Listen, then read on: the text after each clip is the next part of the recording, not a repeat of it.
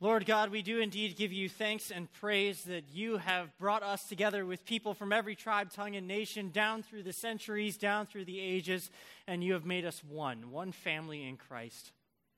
We thank you for that gift of grace and for that calling that you've given us to now go and make disciples of all nations. But we do that in a world of division, Lord, and so as we start this series, we ask God that as we come before your word, you would give us open hearts and open minds to receive the message that you have for us this morning. And Lord, I pray that the words of my lips and the meditation of my heart would be pleasing in your sight, God, our rock and our Redeemer. Amen. Well, as I said at the beginning of the service, we're doing this series called Them, in which we're talking about how do we as a church live out our mission to make disciples of all nations in a world that's divided. A world that's divided often along national lines, along racial and ethnic and cultural lines, a world that's divided along political and socioeconomic lines. How do we live out that mission and that calling as a church in a world of us versus them? And as we were getting ready for this series, and as I was preparing to preach this weekend, I came across something. Just a couple of weeks ago, the Barna Group hosted an online conference, and it was on the state of pastors in America. And it was looking at different trends that are taking place in our broader culture and what it means to be a pastor, to lead the church in a culture that's changing. And one of the sessions specifically focused on race in America and talked about the role that the church plays in speaking into a society and a country where we are still divided along racial lines. And I wanted to share with you some of the statistics that Barna found as they were doing their own research about attitudes surrounding race in this country. And so I invite you to listen to this message along with me.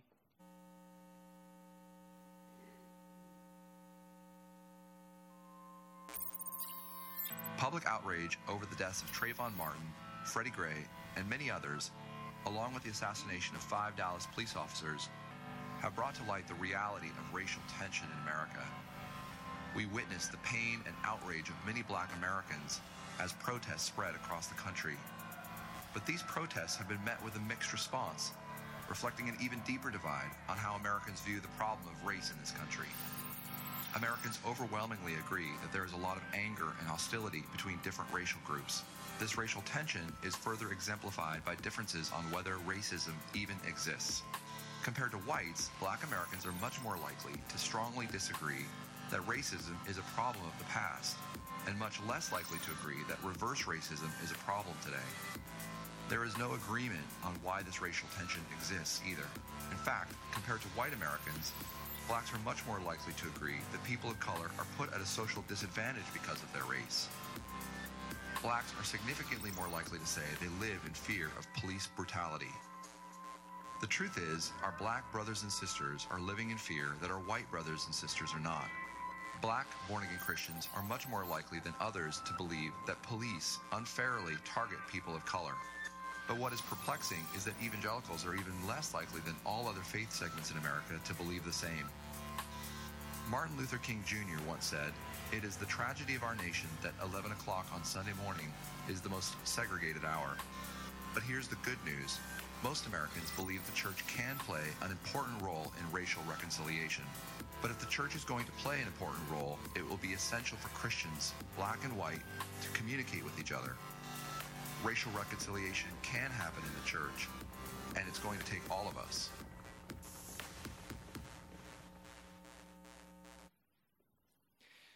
What are we to make of those statistics? You know, as I think about the research that Barna did, on one level, it's not surprising. It's not that hard to look around at our country and to realize that our country is divided, that it's a country that's divided along racial lines, that it's a country that's divided along political lines, that it's a country that's divided along socioeconomic lines. But what was surprising to me as I listened to those statistics is what they reveal is that that problem is not just a problem that's out in our society and out in our culture today, it's a problem within our church as well. That oftentimes the church looks no different than the surrounding culture when it comes to this issue of race and racial reconciliation. The very fact that Barna even had this as one of the sessions within this broader conference on the state of pastors in America reveals that there is a need for the church to talk about and to address this issue. In fact, in another well-known study by Robert Putnam, in his book American Grace, he researched the American church and he looked at a whole bunch of different factors. Things like the church's attitude about race, the church's attitude about economics and politics and gender and so on and so forth. It's one of the most in-depth studies on the state of the church today. And what he found that most churchgoers attend ethnically or racially homogeneous congregations. And our church body is no exception to that rule. The LCMS, our denomination, is 96% white. And as I think about that for a moment and I consider that our calling given to us by Jesus Christ is to go and make disciples of all nations, I have to wonder how seriously we're actually pressing into that mission if the church itself looks more like the culture than it looks like what Christ desires it to be. These are shocking statistics, but one of the things that gives me hope is that statistic at the very end of that video that says this: 73% of Americans believe that the church can play an important role in racial reconciliation. 73% of Americans, not just Christians, which means that our country is looking to the church and saying that you all can help. That the church can be a force for healing, for reconciliation, that the church can be about building bridges rather than erecting barriers, and that our country is looking at us and wondering, when will the church be the church? When will the church be the church? And that's part of the reason why we are doing this series called Them. Talk about where those divisions, that us versus them, comes from, but then also so that we will understand what it means to lead courageously in a world of division. We're not doing this because of the recent election. We're not doing this because of protests on TV. We're doing this because we believe that this is the heart of God. Specifically, I'm taking a page from someone else who knew what it meant to lead courageously in a country of division, and that was President Abraham Lincoln. This is what he had to say about courageous leadership. He said, "In great contests, each party claims to act in accordance with the will of God. Both may be and one must be wrong. God cannot be for and against the same thing at the same time. And in the present civil war, it is quite possible that God's purpose is something different from the purpose of either party." That's what we're doing in this series, is to ask ourselves the question, what is God's purpose? How is it different from the purposes of the different parties that are standing against one another in our country and in our culture today? What is God's dream for the intersection of Race Street and Church Street? What is his hope for us as the church? And I think the answer, as we begin to start thinking about what does it really mean for us to embrace this calling to build bridges, to embrace this calling to be reconcilers, is to realize that what it takes is that first and foremost, it takes a vision, it takes a dream from God. In fact, we see two dreams, two visions that God gave to his early church to help them understand this calling. The first one was in that second reading that we read from Revelation chapter 7, verses 9 and following. See, in Revelation 7, the Apostle John, one of Jesus' first disciples, has been exiled to the island of Patmos, and it's while he's in exile that God starts to give him visions and dreams. And these visions show him what God is doing behind the scenes in the broader world events of his day, but he also got glimpses of the future, of what God would ultimately bring to completion on the day when Jesus Christ comes again. And in one of those visions, this is what he sees. He says that I looked, and there before me was a great multitude which no one could count, from every tribe, tongue, and nation, worshiping before the throne and before the Lamb. They were wearing white robes and were holding palm branches in their hands, and they cried out in a loud voice, "Salvation belongs to our God who sits on the throne and to the Lamb." John looks out and he sees a multitude which he cannot count. And it is a diverse community from every country, from every nation on the face of the planet. And the question that I want to ask as we look at that vision for just a moment may seem like a simplistic question until you stop and really think about it. My question is this: how did John know? How did he know that they were from every tribe, tongue, and nation? Well, the simple answer is because he could see them. Because he looked out and he saw people of different skin colors. He saw people from all four corners of the globe gathered together as one. How does he know that they're praising God in their own tongues, in their own languages? Because he can hear them. He can hear them giving praise to God in their native languages, which means that heavenly worship, that community that God is bringing together, is brought together, yes, by Jesus Christ. But that unity in Jesus doesn't erase their diversity. Rather, it's their common identity as the family of God that makes that gathering so beautiful. That makes those differences and that diversity so wonderful for John to behold. Because, ladies and gentlemen, when we get to heaven, yes, we will sing Alleluia and we'll sing the church's one foundation, but we will do it standing shoulder to shoulder with brothers and sisters who will say, Alabare a mi Señor.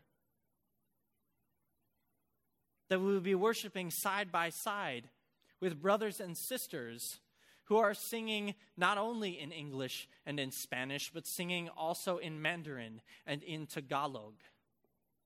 Who will be singing in Greek and Hebrew, who will be singing in Arabic and in Portuguese.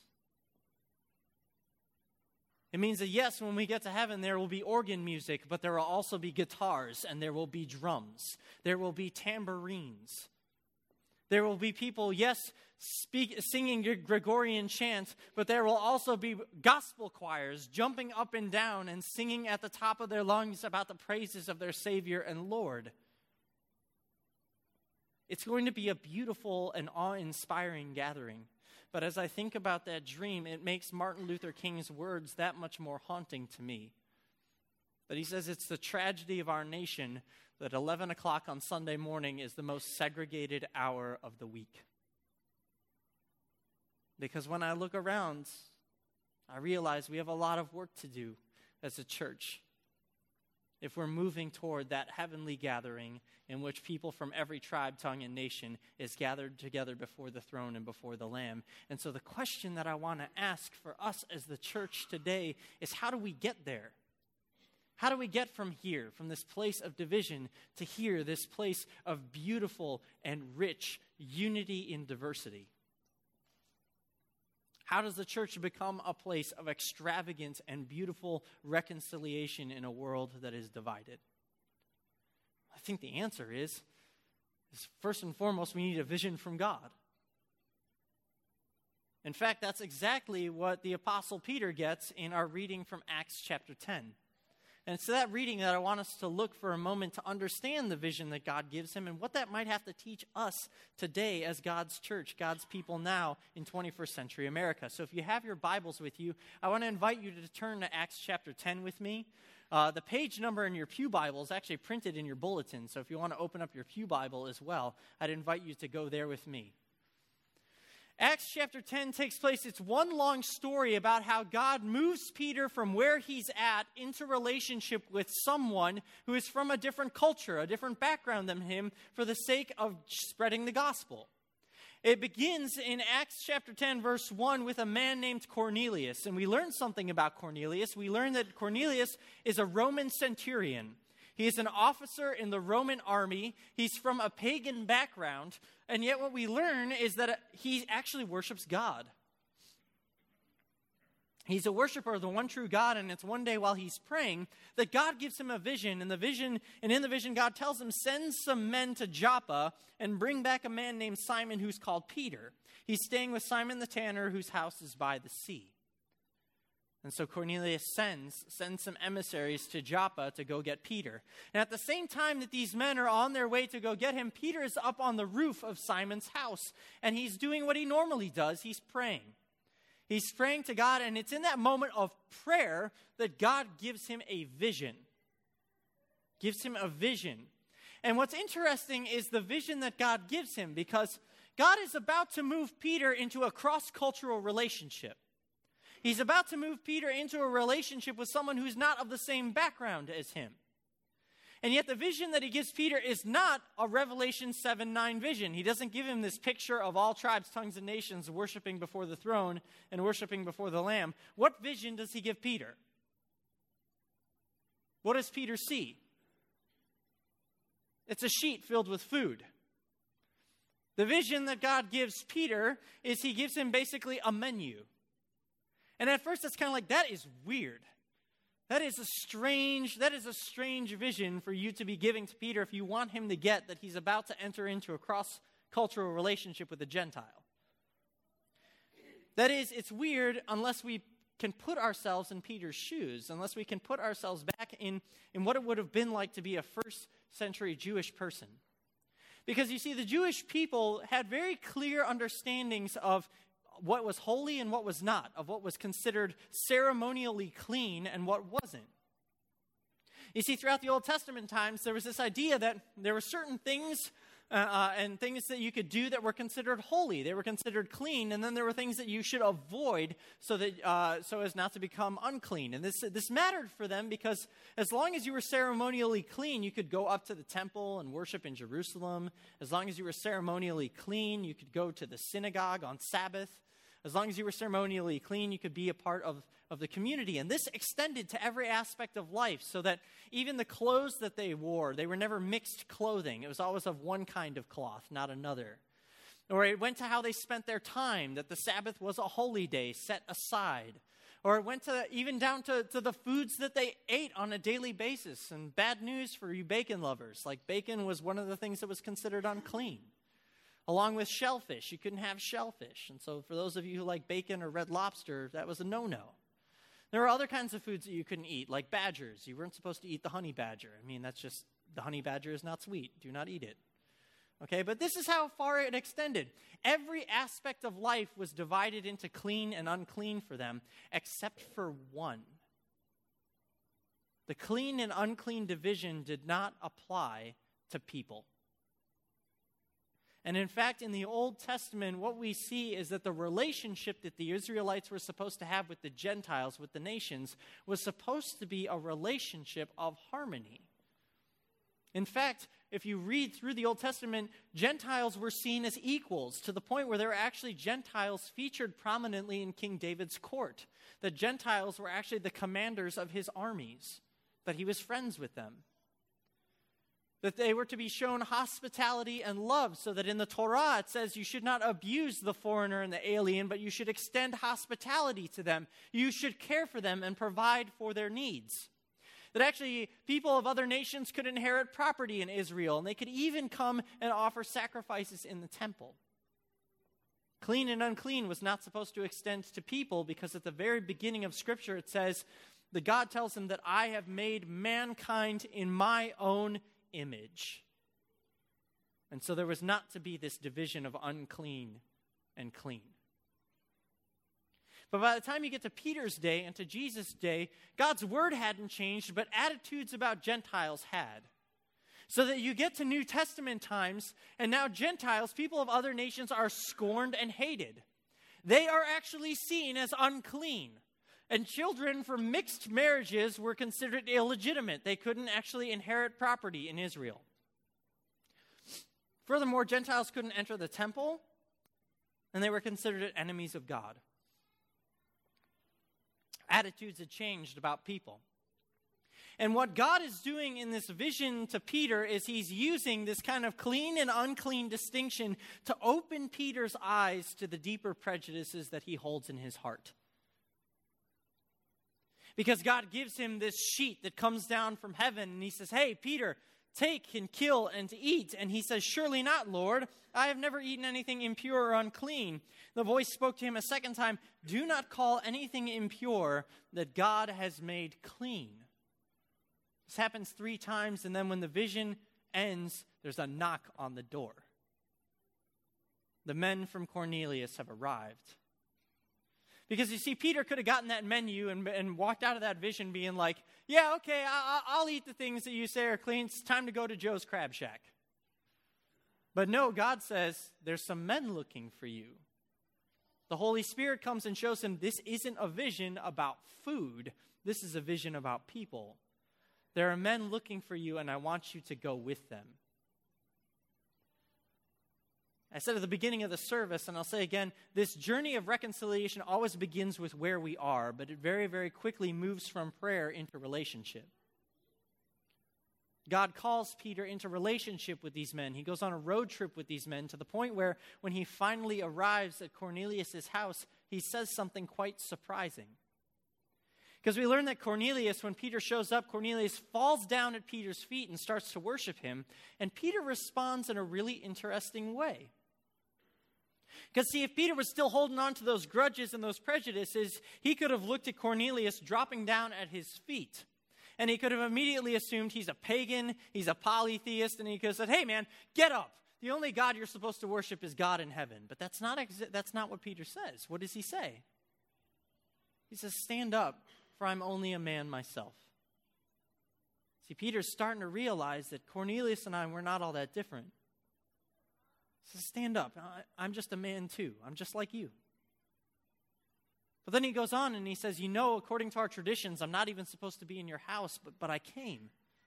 So tell me why you've sent for me. And Cornelius tells him this story about God sending an angel and appearing to him in a vision. And then Cornelius says, now I'd like to know why. Why has God brought you here? And I love these words, these opening words from Peter. He says, I now realize how true it is that God does not show favoritism, but accepts from every nation the one who hears him and does what is right. Every nation, the one who fears him and does what is right. Peter understands in this moment that God doesn't show favoritism, that he and Cornelius are one. They're one because of what Jesus Christ has done. And this is actually a reality that we see repeated over and over and over again throughout the New Testament. I love how the Apostle Paul puts it in Ephesians chapter 2. He talks about the work that Jesus Christ has done, and this is what he says. He says, remember that at one time you were separate from Christ, talking about Gentiles. He says, but now in Christ Jesus, you who once were far away have been brought near by the blood of Christ. For he himself is our peace, who made the two groups one, and has destroyed the barrier, the dividing wall of hostility, by setting aside in his flesh the law with its commands and regulations. His purpose was to create in himself one new humanity out of the two, thus making peace, and then in one body to reconcile both of them to God through the cross, by which he put to death their hostility. What I love about this passage is Paul doesn't separate our reconciliation with God from our reconciliation with one another. In fact, in Paul's mind, they're one in the same thing. They go hand in hand. He says, through Jesus Christ, God has reconciled us to himself and to each other. That means that we are a new family, a new humanity, one people. And Peter starts to get that, and he realizes in this moment with Cornelius that because of Jesus Christ, he and Cornelius are one. Both made in the image of God, both redeemed by his grace through Jesus Christ. You see, Peter's story gives us insight in what it means for us to embrace that calling to be bridge builders in a world of barriers. He says our calling will take us from prayer, from where we're at, into relationship with others. It starts with a vision, but it moves into community. And I remember when this really kind of hit home for me, it was when I was doing ministry at the University of Illinois at Chicago. I've talked about this before, but UIC is this amazingly diverse university. But if you walk through the student union, you find that it's divided along the same lines as the rest of our society, so that you can actually walk from one end of the student union to the other, and you know where the lounge is that the Muslim students are in, and the lounge that the black students are in, and the lounge that the Latino students are in, and the lounge that the Filipino students are in, and the Indian American students are in, and so on and so forth. You know where all these places are. And our mission as a ministry on that campus was to be a people who in our community one another reflected the reconciliation that we had with God through Christ. That was our hope. We wanted to be one of those few places on campus where people of every background could come together as family. And as I was working in that community, I remember one year kind of looking around, and I looked at our chapter, and I realized that we had Latino students there, and we had Asian students there, that we had Indian students there, we had white students there, but there was one community that we didn't have there, and that was actually the black community. And I was really wrestling with that. And I was praying, and I was asking God, what do we need to do as a community to reach this community and to show them love and to enter into relationship? And one of the things that God was just laying on my heart is he said, don't wait for them to walk through your doors. Go to where they are. Meet them where they're at. I had a friend at that time who was involved in the gospel choir. And so I asked her, I was like, hey, can I go to gospel choir with you? And she's just like, yes, you can totally come. I was like, is it okay that I'm not a student? She's like, oh, we don't care. And so I ended up going with her. She told me where they were going to meet up, and so I was there, and I walked into the room, and I was the only white dude in the whole room. And they turned around, and they looked at me, and they're just like, hey! And they just like welcomed me in and started to embrace me, and they were like, what's your name? What are you doing here? And I was just like, well, my name is Nick, and I started just kind of sharing. And they said, awesome, man. Well, do you sing? And I was like, well, kind of. And they're like, we're going to fix that. Like, what do you sing? I was like, I'm a tenor. And they're just like, we need a tenor. I looked forward to gospel choir every single week. It was one of my favorite places to go because they welcomed me with such hospitality, with such openness. But I learned a couple things while I was in gospel choir. First thing is I learned a little something about worship because gospel music is very, very different from some of the other music I was used to in church. Because in gospel choir, oftentimes when you really get into a song, really get into a song, there's a certain chorus or there's a certain refrain, and you sing it over and over and over and over and over and over and over again. And I remember at one point pulling aside one of the guys, Stephen, and I was just like, hey, man, why do we do that? Like, why do we sing these choruses over and over again? I mean, every time it gets a little louder, it gets a little more energetic. But I'm like, why do we do that? And he said, because, Nick, it's one thing to sing about hope. It's another thing to let that hope go deep into your soul. He said, every time we sing that chorus line, it goes a little deeper. And we sing it again, and it goes a little deeper. And we sing it again, and it goes a little deeper until it's not just in our mouths, it's in our heart. And in my community where I grew up, we don't have very many reasons for hope. And so we sing until it gets into our soul. I learned to appreciate gospel music. I love gospel music. But I also learned to appreciate Stephen. Because I remember sitting down with him and saying, hey, man, you told me that there's not many reasons for hope in your community growing up. What do you mean by that? And he told me his story. He told me what it was like to grow up on the south side of Chicago. He told me what it was like to know that church was the only safe place he could go because in his neighborhood you were worried. You were worried about drive-by shootings. You were worried about drugs. He told me about how hard it was to know where your next meal was going to come from because mom was working 2 jobs and neither one of them paid very well. What it was like to grow up and not know his dad. He told me about what it was like when the cops drive down the street. He said, when cops drive down the street, that doesn't make me feel safe. It's actually quite scary. And so we'd go inside and we'd find ways to make ourselves scarce. That opened my eyes to a whole nother world, a whole nother story that I'd never seen before. And if I was going to be serious, about this calling to make disciples of all nations, then I needed to be willing to enter into Stephen's story and to understand, to listen and to walk with him in the midst of pain. And to, yes, stand shoulder to shoulder with him and sing about hope. That's what it meant to live out that calling as a Christian. That's what it practically means for us, is that we can be here and we can sing, we can pray. We can pray that God would bless the whole world and we can pray for the well-being of the church of God.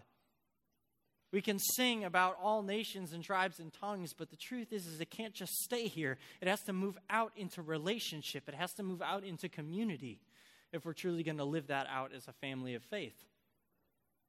And that can be uncomfortable. Let me talk about practically how uncomfortable that can be. What it might mean is that next time you're on social media and somebody throws up the hashtag Black Lives Matter, or All Lives Matter, or Blue Lives Matter, and the debate starts and people start yelling, don't throw up your own hashtag in response. Rather say, you know what, I need to take that person out to coffee. I need to understand that story. There's something there that I don't get. Or when somebody runs around waving a Trump sign, or somebody runs around waving a Trump is not my president sign, that we don't immediately respond with, well, constitutionally, yes, he is. But we stop and we say, what do you mean? Why does that matter to you? Help me understand.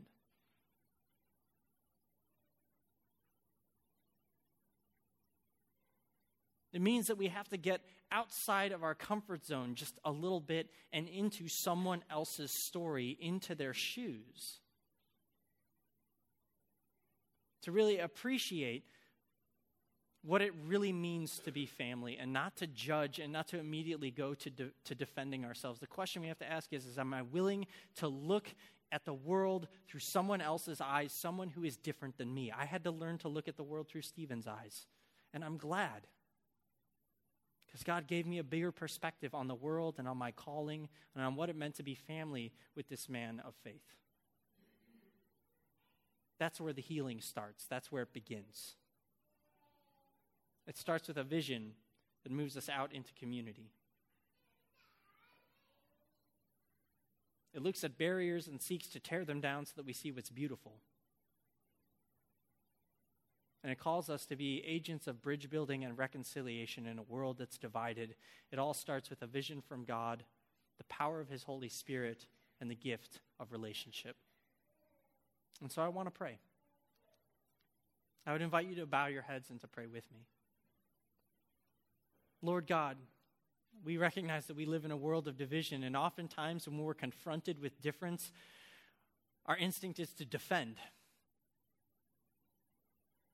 And God, we ask that you, Holy Spirit, would help us to restrain that tendency, that we would have a heart to listen, a willingness to enter into relationship, that we would be slow to judge and very, very quick to hear.